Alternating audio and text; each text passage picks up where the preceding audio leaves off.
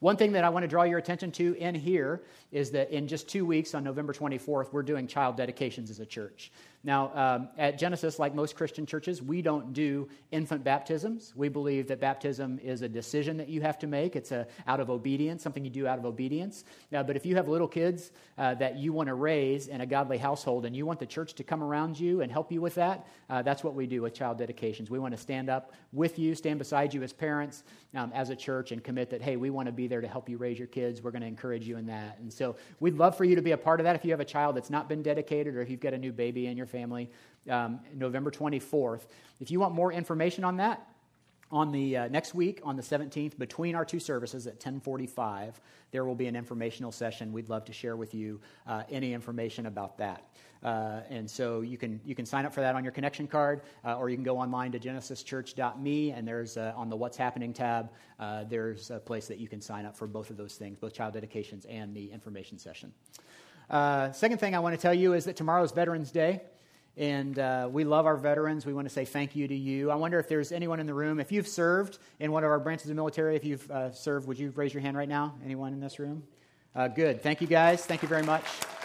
We sure appreciate, Mike, thank you. We appreciate our veterans and the way you serve and the way you give so selflessly. Thanks for that. We'll celebrate you tomorrow by some of us not going to work, but I'll be here. So most of you probably will be too. But thank you guys so much for the way that you serve, the way you fight, the way you give. We appreciate that. Cameron talked about our staff, and you guys now know everything you need to know about us, but I just wanted to thank you too, now, because we couldn't do what we do at Genesis without you. Your generous giving, your ongoing stewardship helps us to do ministry here, do everything we do here on Sunday morning and throughout the week. And so whether you give in one of the envelopes on the back of the chairs, or you give a check every week, or if you give online, which we love our online givers, and you guys don't get nearly enough credit, but if you give online, we thank you for that. We're so glad for you, thankful to have you here. And so with that, I'm going to ask our host team to come forward, and they're going to take up the offering right now.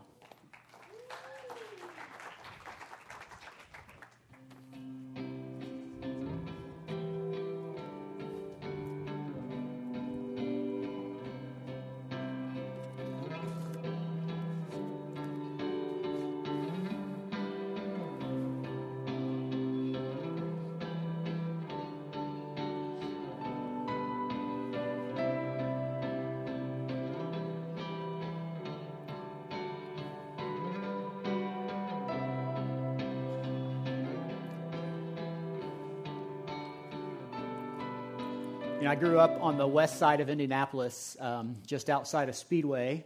That's where I spent most of my life, actually all my life until I went to college. And so growing up, my heroes were all based at 16th and Georgetown. And for most of my life, Johnny Rutherford, most of my childhood life, Johnny Rutherford was my hero.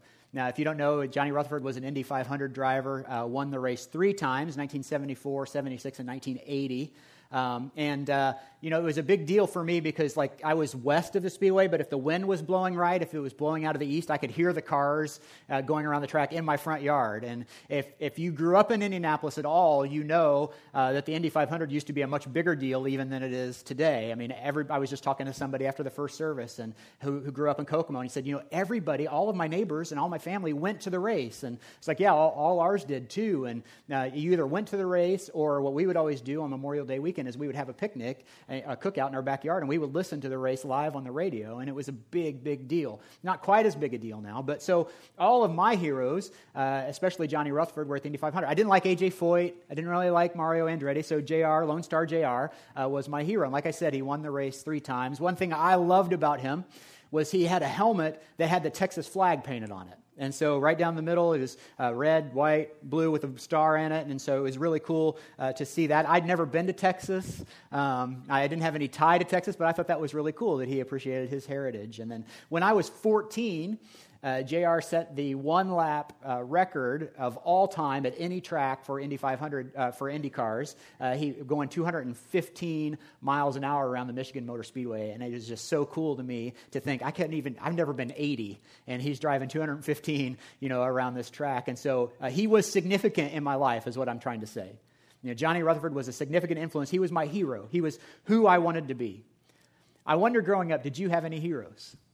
Who is that person that you looked up to? In fact, let's just take a minute, turn to the person next to you, and tell them, who was your hero? When you were a kid, who was the person you wanted to be growing up?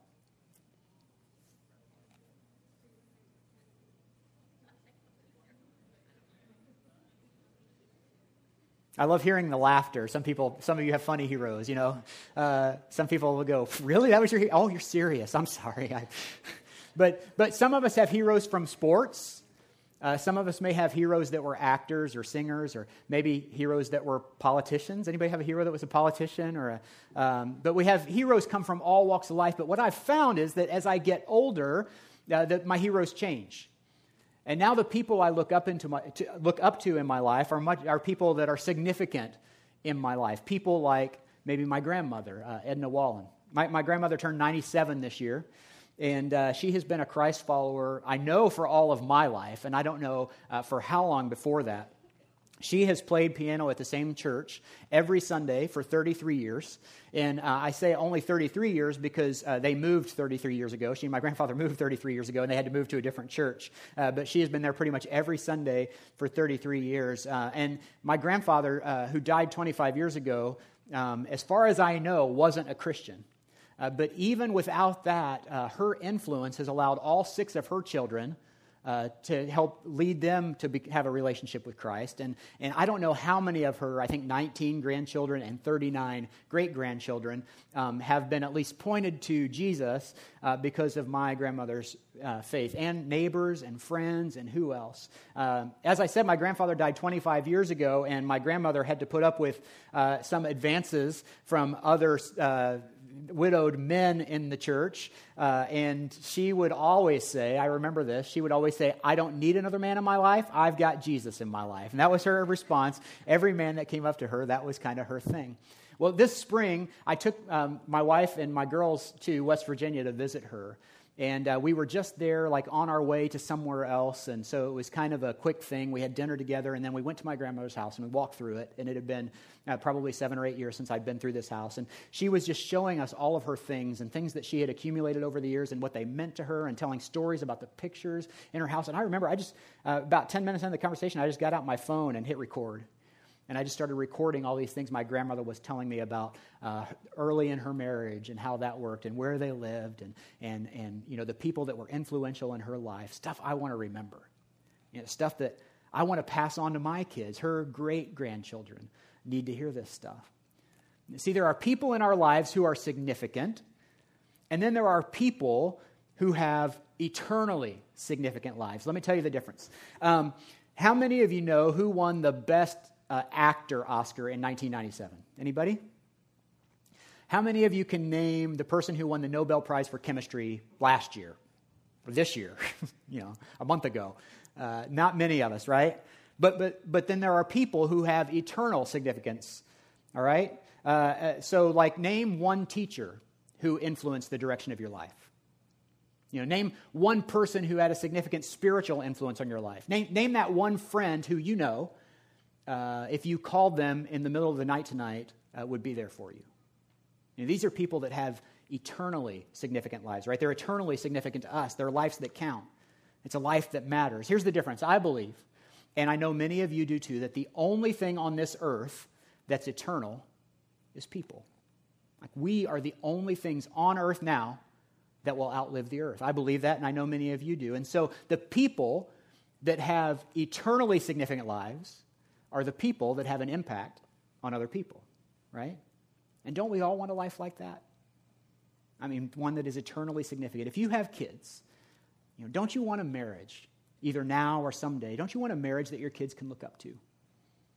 You know, don't you want to serve as an example for other people in your faith? If you're a Christian, don't you want to help lead people to Jesus, point people to Jesus, and to watch God do things in your life that you never imagined He could do?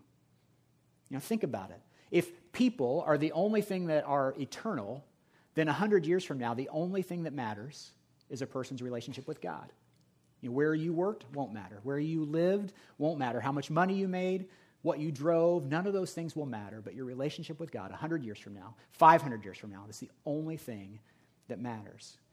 You know, we're in this series called The Story, and we've gone through almost the entire story of the Bible. We are on chapter 30 out of 31, and so the story ends next week. Next week, we're going to talk about the end of time. But last week, we talked about a guy named Saul, who we know better as the Apostle Paul. And Paul is a guy that lived an eternally significant life. Now, if you were here last week, you may remember that Saul experienced a dramatic conversion on the road to Damascus. He was headed to Damascus to drive out Christians. He was going to persecute Christians, maybe even to have them killed, and he was met on the road in person by Jesus. Now, the only problem with this was that Jesus was already dead, but Paul saw him. And because of that, he had this incredible conversion. And then empowered by the Holy Spirit, Paul set out throughout the world. He became one of the greatest evangelists the world has ever known, and church planners the world has ever known. In fact, we have 13 of Paul's letters that he wrote recorded as part of our New Testament today. And so this guy who was one of the biggest persecutors of Christians, who hated Christians, now became one of our biggest influencers.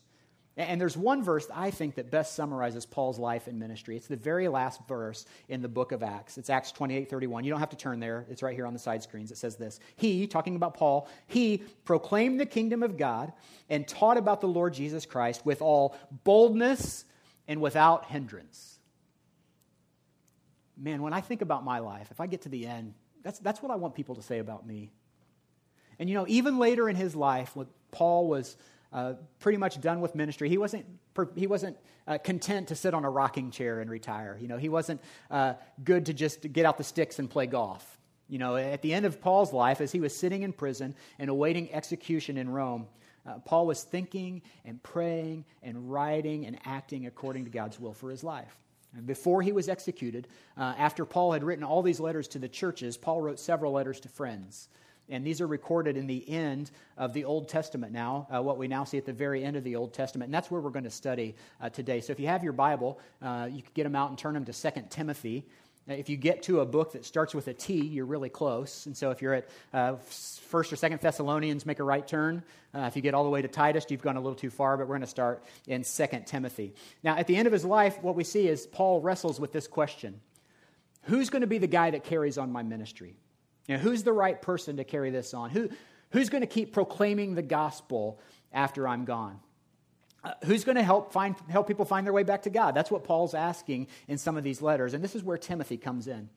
Timothy was a young man, younger than Paul anyway, probably a dozen or so years younger than Paul, which means at the time 2 Timothy was written, he was likely in his mid to late 40s or maybe 50 years old. Now, he had grown up a Jewish boy and was likely led to Christ by Paul. And so he joined Paul for some of his missionary journeys. If you were here last week, you remember we said that Paul took 3 missionary journeys through his life, at least 3 that we know of. And Timothy joined him on a couple of these. That he was also, so he preached in places like Macedonia and Greece alongside Paul. He was also with Paul the first time he was imprisoned in Rome. So Timothy has lived life with Paul. I guess the point is that Timothy spent a lot of time with Paul. He knew him. He understood him. They were good friends. And that's important because here's the thing. If you look for a mentor or if you look for someone to mentor, if you look for an apprentice, it's okay to pick somebody you like. I mean, that's what Paul did with Timothy. If we have a saying, when we get together in leadership circles here at Genesis and we talk about apprenticing or discipleship, we have this saying and it goes like this. It's not a sin to pick a friend. All right, it's okay to pick somebody you like to invest in because that relationship is so important. And so that's what we see in Paul and Timothy. They are teacher and student, mentor and mentee, if that's a word, teacher and apprentice maybe. But they're also friends. And that's so important. And I'm confident that Timothy would say that Paul had a life of eternal significance. Now, you and I can say that too, but we've got 2,000 years of hindsight to help us with that. But Timothy saw that, and Paul thought a lot of Timothy too. And the book of 2 Timothy is, as far as we know, the last communication that Paul ever had with his young apprentice, Timothy. And so it's a big deal. And I have to think that Timothy would have known when he received this letter that it was the last time, or one of the last time, it could be the last time, that he would ever hear from Paul, from his friend. And so near the end of his letter, in 2 Timothy 4 is where we're going to start, 2 Timothy 4, verse 6 through 8. We're going to spend most of our time in this letter today. Paul writes this of 2 Timothy 4:6. For I am already being poured out like a drink offering, and the time for my departure is near. He says, I have fought the good fight. I have finished the race. I have kept the faith. Now there is in store for me a crown of righteousness, which the Lord, the righteous judge, will award to me on that day, and not only to me, but also to all who have longed for his appearing. Now think about how the weight of these words would have hit Timothy. You know, his friend, his mentor, his kind of spiritual father is nearing the end of his life. He's telling him that, right? He's probably taking notes. He's probably paying close attention. You know, if they had iPhones back then, he'd probably be out like I was with my grandmother, recording that conversation. Why? Because Paul lived a life of eternal significance. And most likely, Timothy wanted that too. You know what? I want it too. I think many of us want that. You want to live a life that really counts for something, right? You want to live a life where people are going to miss you when you're gone. And not just they miss your beautiful smile, but they're going to miss the impact that you have. They're going to miss the ministry you did. You're going to miss your contribution to humanity. I think that's what most of us want. You want to live a life that when you get to the end, you have no regrets. And so here's the good news. For us, you and I, we get the benefit of learning from a guy like Paul, who lived a life like that. We get the benefit of learning from his wisdom. And because these letters that he wrote to his friends are recorded for us for all time in the Holy Scriptures, in the Bible, they've been captured for us, we can learn from them. And so that's what I want to do today. You know, for those of us who want to live a life of eternal significance, let's do that. Let's take Paul's words to heart. And so at the end of his life, let's look and see what Paul has to say and try to take something away from his years in ministry. And so what I want to do is let's look at 3 lessons that I think Paul is teaching us through the book of 2 Timothy and a couple other letters that he wrote late in his life, things that he wanted to pass on to his young protege. And let's see how they apply to our lives. And these are in your notes if you want to follow along. So number 1 is this. The first one is this. Paul was driven by the gospel. Paul was driven by the gospel. We see this in 2 Timothy 1, verse 7. He says, "For the Spirit God gave us does not make us timid, but gives us power." We talked about that last week. Do you remember? The Spirit, God didn't give us a spirit of fear, or He doesn't give us a spirit that makes us timid. He gives us a spirit that gives us power, love, and self-discipline. He says, "So do not be ashamed of the testimony about our Lord or of me, His prisoner. Rather, join with me in suffering for the gospel by the power of God. He has saved us and called us to a holy life, not because of anything that we have done, but because of His own purpose and grace. This grace was given to us in Christ Jesus before the beginning of time, but it has now been revealed through the appearing of our Savior, Christ Jesus, who has destroyed death and brought life and immortality to light through the gospel. And of this gospel, I was appointed a herald and an apostle and a teacher." Paul was not afraid. He was not ashamed of the gospel and of how Jesus was working in his life. In fact, you see it woven throughout almost everything that Paul writes. The good news of what Jesus did for mankind, yes, but also for what Jesus did in his life. Like Paul never lost the wonder of what God was doing for him. Like it never became old to him. He couldn't stop talking about it. In fact, he even wrote in his first letter to Timothy a few years before, he wrote this. He said, 1 Timothy 1, he said, "Even though I was once a blasphemer and a persecutor and a violent man, I was shown mercy because I acted in ignorance and unbelief.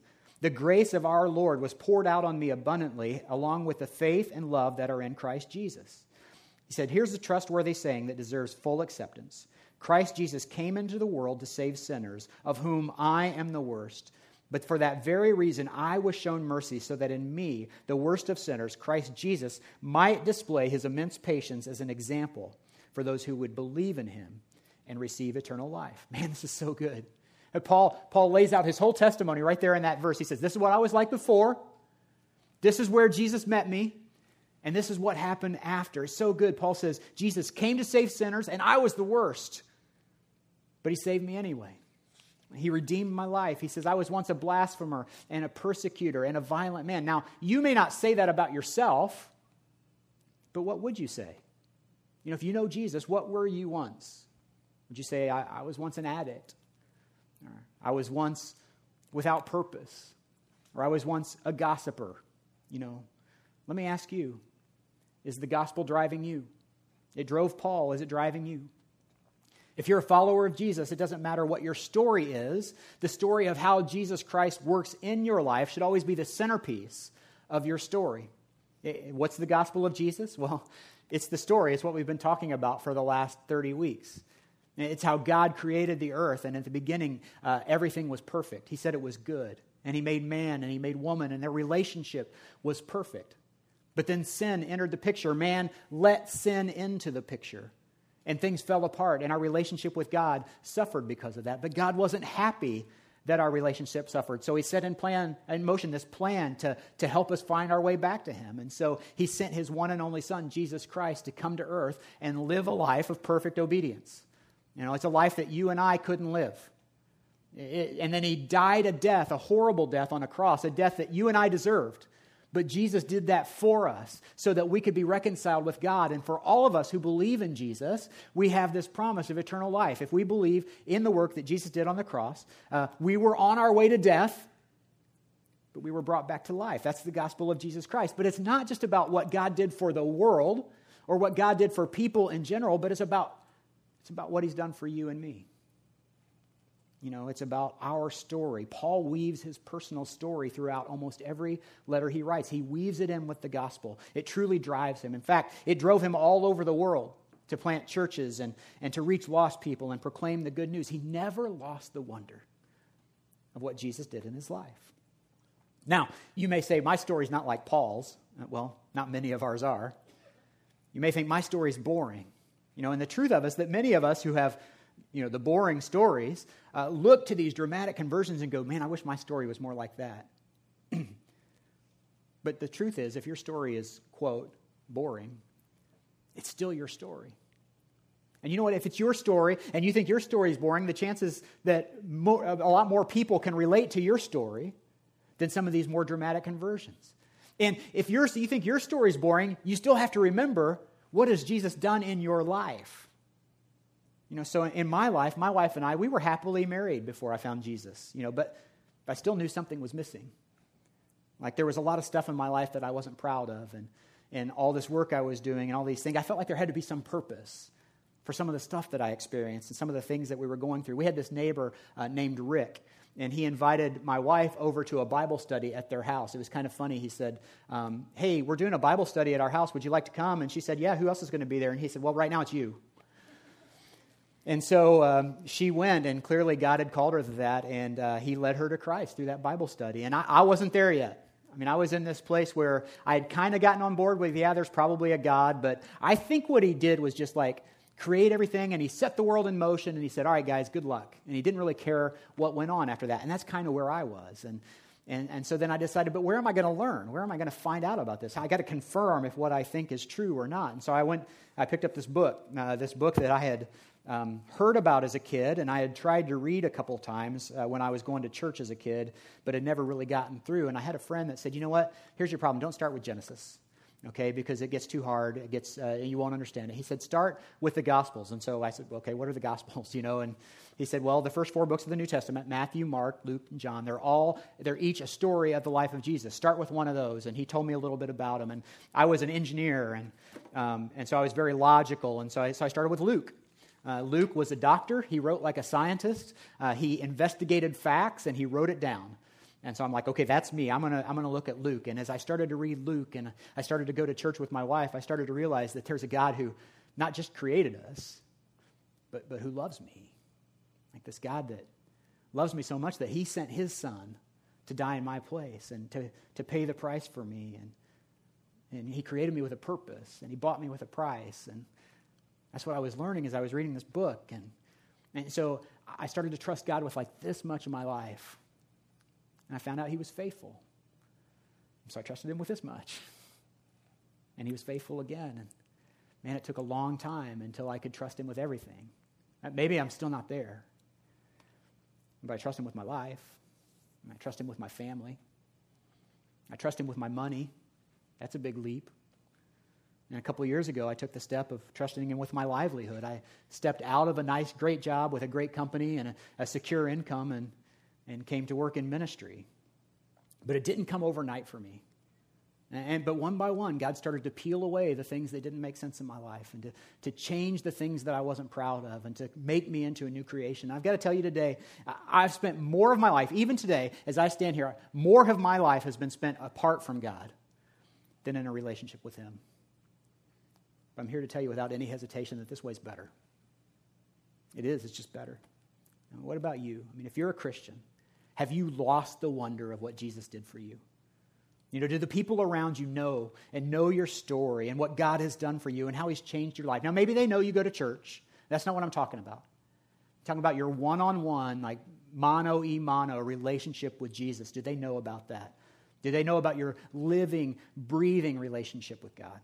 I mean, every one of us who claims to be a follower of Christ should be ready and willing to tell the story of the difference that Jesus has made in our lives.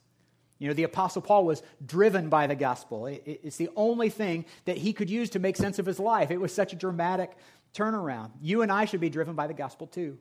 It should be featured prominently in our lives. It should motivate us and let it overflow into all of your conversations and into your relationships. When life is difficult and you're feeling beat down by life, the gospel of Jesus and remembering what Christ did for you can help pick you up.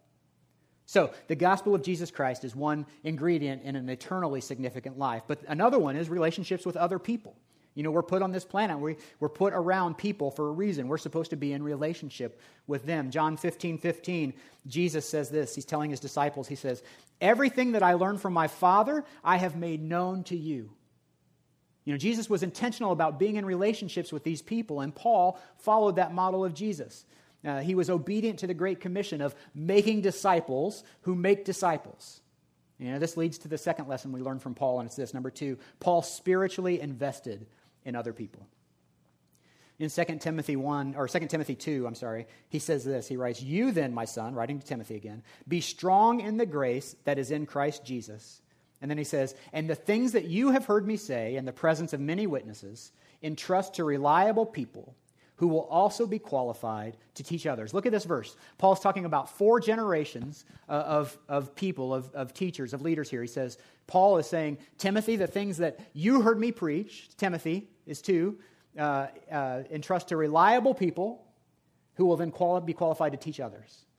4 generations of people. We call it, if you've been around, you've probably heard this verse. If you've ever been in our leadership circles, if you've been in our Leaders Edge environment for our ministry leaders or connection group leaders on Tuesday nights, you've heard us talk about this as the 2-2-2 principle.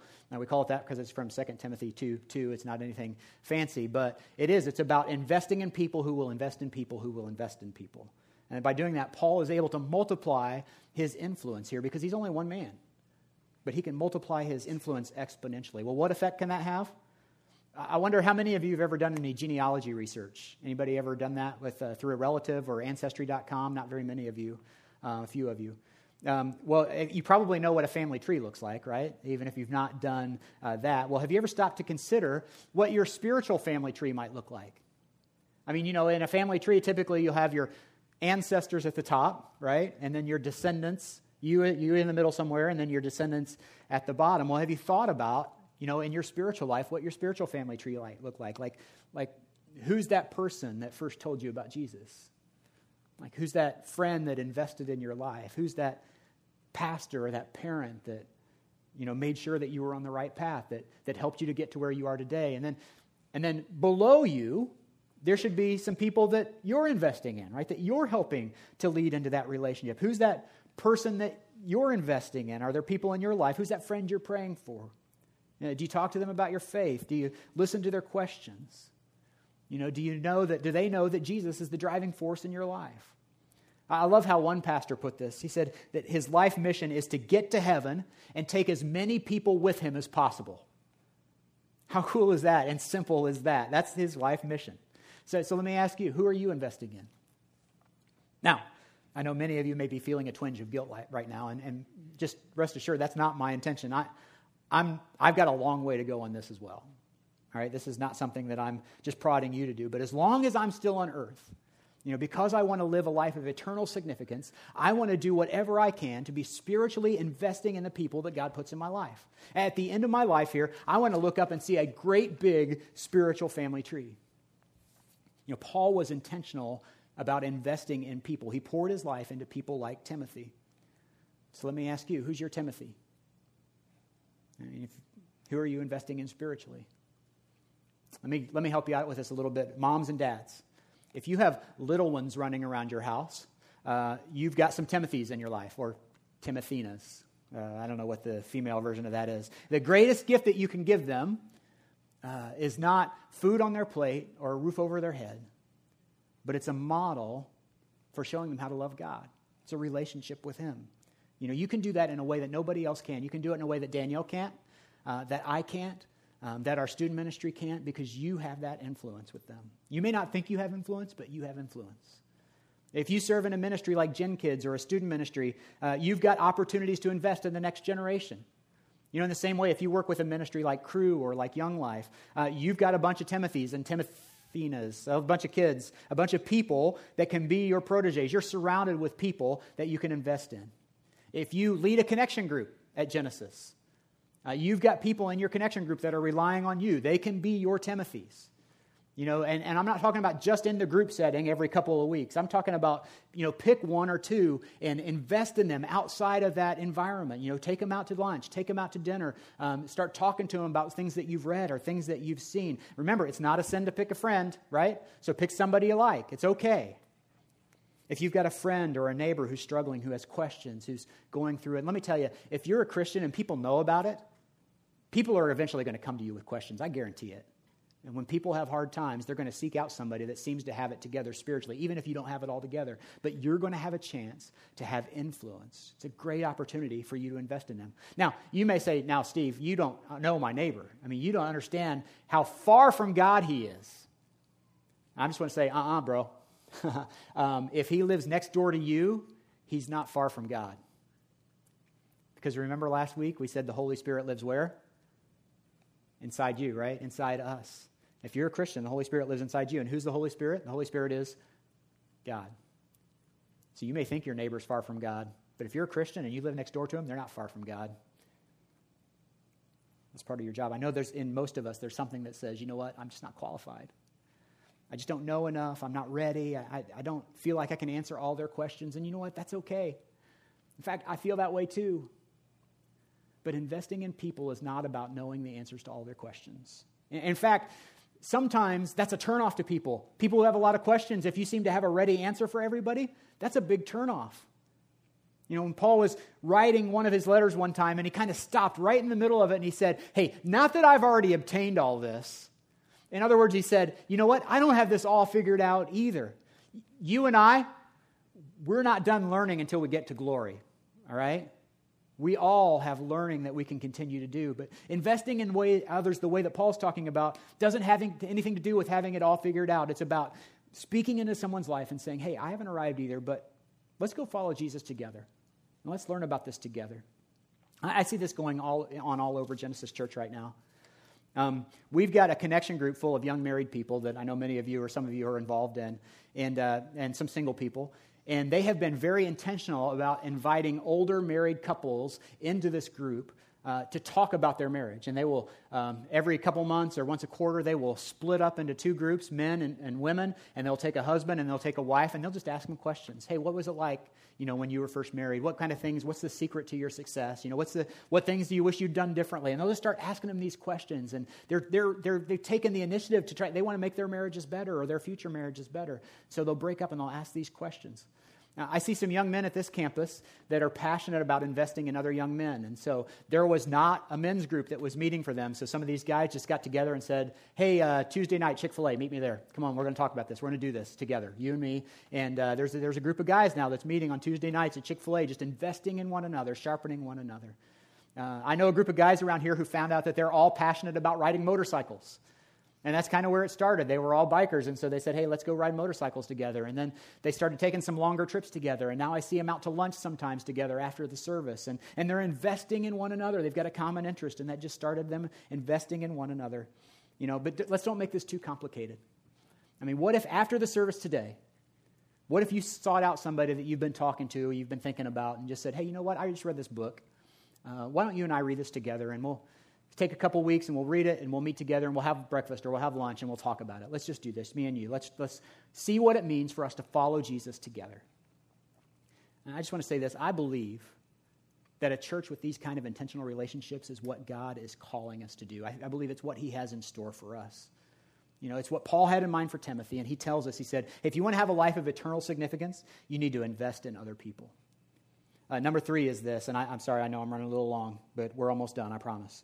Number 3, Paul endured difficult times. You know, we talked last week about how Paul said that he was beaten and stoned and whipped and deserted and shipwrecked and imprisoned. And Timothy also experienced some of this with Paul. And in 2 Timothy 3, Paul writes to Timothy, he says, "You, however, know all about my teaching, my way of life, my purpose, faith, patience, love, endurance, persecutions, sufferings. What kind of things happened to me in Antioch, Iconium, and Lystra, the persecutions I endured." He says, "Yet the Lord rescued me from all of them." And he says, "In fact, everyone who wants to live a godly life in Christ Jesus will be persecuted." How does that make you feel? Is that good?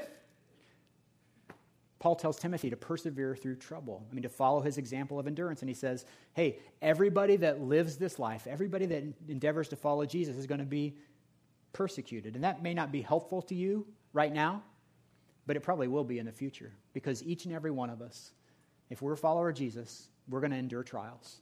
Jesus told us one time, he said, in this world you will have trouble. But he said, but take heart, for I have overcome the world. You're going to find yourself at some point in the middle of a trial, and you're going to have to remember, hey, it just comes with the territory. So if you're at work right now and you're enduring some awkward situations, you've been asked to maybe violate your principles for a big client or a big project.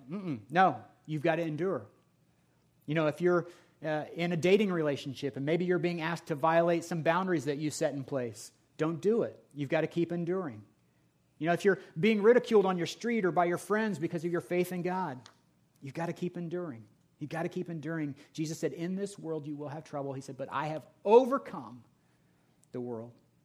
And I want you to see something here. Paul emphasizes something that's so important for us. It's a key to our enduring.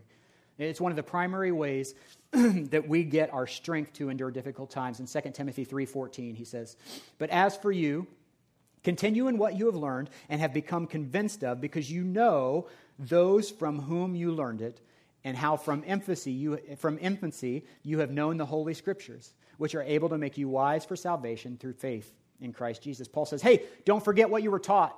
He says, and most importantly, don't forget where you were taught it from. It's the Word of God. It's one of the primary ways we get the strength to endure difficult times. The Holy Scripture, it's the Bible. And then he goes on in verse 16, he says, all Scripture is God-breathed and useful for teaching, rebuking, correcting, and training in righteousness, so that the servant of God may be thoroughly equipped for every good work.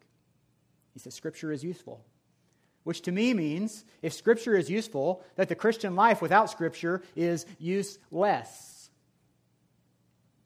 The Bible equips you and me for every good work that God has set up. And Scripture is so important to Paul that he wanted to pass this along to Timothy. He depended on the Word of God. So let me ask you, do you depend on the Word of God? Do you read your Bible? And not just read it, but do you absorb it? Do you depend on it? If you're going to be equipped to do the work that God set up for you, if you're going to live an eternally significant life, the Scripture is going to be really important. I told you a few minutes ago that when I was investigating who God really was, that this was the first book I picked up, the Holy Bible. Well, why would I pick this one? Of all the books that I could pick, why would I pick the Bible? Well, it may interest you to know that of the entire world's population, about 7 billion, about 4 billion people think that this book somehow holds the truth about God in it. Now, I'm talking about not just Christians, but Jews and Muslims both think this is a significant book in as far as what it says about God. And now, a lot of people will put the Bible on a plane with other religious texts, but I'm telling you that 4 billion people in the world, over half the world's population, believe that this is somehow related to God. And you may think it's not trustworthy, or it's not authentic, or that the church has changed it over the years to kind of suit its needs, to adapt it. This may interest you. I did some research, and here's what I found out. Here's what I know about the Bible. I did this several years ago for a youth group that I was working with, but it's still good. That the Bible was originally, or the New Testament was originally written in Greek, and it was written and it was distributed throughout the world, and there were many, every copy was copied by hand. In manuscript. And so then soon, because the Roman Empire had such a big influence, it was translated into Latin and then copied even more widely. Did you know that today, of all those original hand manuscripts, there are still over 30,000 hand manuscripts that still exist of the original scriptures, 30,000 handwritten copies of the Bible that we have access to today in Greek and Latin. There's about 5,000 Greek copies and about 25,000 Latin copies that still exist today. No other book even comes close. Homer's The Iliad is the next closest, and it has 643 copies. We've got over 30,000 of the Bible. And you know what? Each one of those handwritten copies says identically or substantially the same thing. All 30,000 of them. In fact, if you read this version of the Bible, which is the one we give away every week, you'll see a footnote every once in a while, and it'll say, some manuscripts say this. It'll call out every difference in those manuscripts. And I think that's incredible that there are 30,000 of these that still exist. It shows that it hasn't been changed over time. The word is still the word. It's been translated into English and every other language on the planet, but it's not been changed. And the scriptures are trustworthy. And I've made it my business to know them and to understand them for more than 6 years ago now. About 6 years ago, a little over 6 years ago, some people in my connection group challenged me to read the entire Bible. I'd never read the whole thing all the way through. And 6 years ago, I started, and I've never stopped. I've just been reading and reading and reading, and every day I read Scripture. In fact, I can count on two hands the number of days I've missed since then, 6 years ago. But I'll tell you, there are definitely seasons and weeks where I was reading it just out of obligation. Like I wasn't reading it because I was depending on it. I wasn't reading it because I was absorbing it. I was reading it because, it's bedtime. I guess I better read my Bible tonight. And that's not what I want. I don't want that for me, and I don't want that for you. I want to depend on Scripture. I want to devour the Scripture like Isaiah said at one time. You know, I want to be passionate about it. I want to love God's Word. I want to love the Scripture, and I want that for you too. Do you do that? Do you depend on Scripture? Does your day revolve around it? You know, next week we'll finish the story, and many of you have been reading right along with us every chapter, every week, right up to that time. But next week you're going to be done, and then what are you going to do? Well, my hope is that you'll trade that book for this book, and that you'll just keep reading and keep going back at it, and keep going over and over again and reading and just breathing in God's Holy Scripture. And what are the keys to an eternally significant life? 1, let the gospel drive you. 2, spiritually invest in others. And 3, depend on the Word of God. Let it be your source for light and hope and wisdom and strength to endure hard times. Let's look one more time at how Paul closes his last letter to Timothy. In 2 Timothy 4, this is one of the early verses we looked at. It says, "For I am already being poured out like a drink offering, and the time for my departure is near. I have fought the good fight. I have finished the race. I have kept the faith." And don't you want to get to the end of your life and say, I've fought the good fight, and that I've finished the race, the right race? Back in the spring, I had the chance to do something kind of cool I'd never done before. I'm a runner.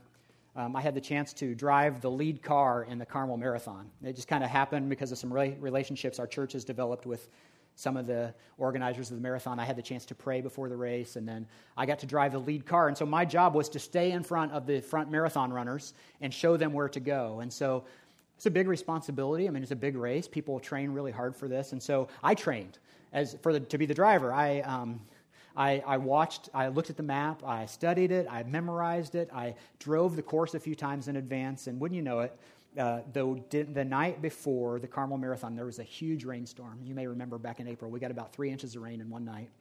And some of the trails that they were going to use for the race flooded. And they had to reroute the race at the last minute, the marathon. And so I got there early in the morning, about 5:30 in the morning, to where the race was starting. And the guy who was organizing the whole thing said, "Okay, I've got a new map for you. Here's how the race is going to go now. We're going to miss these trails. We're going to go on these roads instead. So when you get here, you were supposed to go straight. You're going to go left. You're going to go through this neighborhood. You're going to make a right." He texted me the directions. He marked up a map for me. He made sure I had everything. Well, when I got to the point on the course where I was supposed to turn right, the sign said go straight. And I went, oh no, what do I do now? Because the sign said straight, but it said half marathon. The half marathon wasn't supposed to be out there. My map said right, and the runners were 50 feet behind me. They were then 20 feet behind me, and then they passed me as I was sitting there trying to make the decision. And I thought, okay, you know what? I'm going to do what I was told and not what I see. I'm going to not pay attention to what I see. I'm going to turn right. And so the runners ran past me and started to go straight, and I said, no, right. And so they turned right. And I got back in front of them and I went, man, I hope I was right. I sure hope that I'm taking them on the right path. And I get back, they had to go through these trails, and I got back in front of them and I thought, oh man, what if I've got them on the wrong course? And the whole rest of the way I'm driving, looking in the back mirror, I'm saying, I'm sorry guys, if I got you on the wrong course, I'm sorry. I don't want to have you running the wrong race. And so I get back to the finish line and I take my map in and I plop it down in front of the organizer. I said, okay, here's what you said to do. Here's what the sign said. Here's what I did. And he looked at it and he goes, no, you took them the right way. I was like, I'm so glad. But then I got to tell you, for a couple weeks after that, I had these nightmares that I had taken the guys on the wrong track and that they were coming to my house to get me because you don't want to get to the end of your life and find out you've been running the wrong race. And when you get to the end of life, you want to see that you've had a life that was eternally significant. You know, a life where you've invested in other people, a life where you've depended on the Word of God, and a life where the gospel was driving you. That's what makes a life eternally significant. Would you pray with me? Father God, I'm so thankful for your message and for the words of wisdom you give us through the life of somebody like Paul, who's lived an eternally significant life, and that we can learn from that. God, I thank you for how much he looked to you for wisdom and for guidance and for strength and power. And God, I want each and every one of us to do that too. I just pray that in my life, Lord, that I would be somebody who's driven by your gospel, by the good news of what you've done for me, that I wouldn't lose the wonder of what that was. And Lord, I pray that for our church, that even if we feel like we have a boring story, that we can look at it and say, no, you know what? This is what Jesus has done in my life. It's amazing. And God, I pray for the people here who don't know you, who don't have that relationship, and that you desperately want to change their life and put them on a new path and have them run the right race. God, I pray for right now for their hearts, that as we go into this time of worship, that those of us who believe this and know this and are pursuing you will lift you up, and those of us who are seeking will, God, just look to you and say, God, what do you want me to do with this? God, thanks for being here. Thanks for being present. Thanks for having us in this place. In Jesus' name, amen.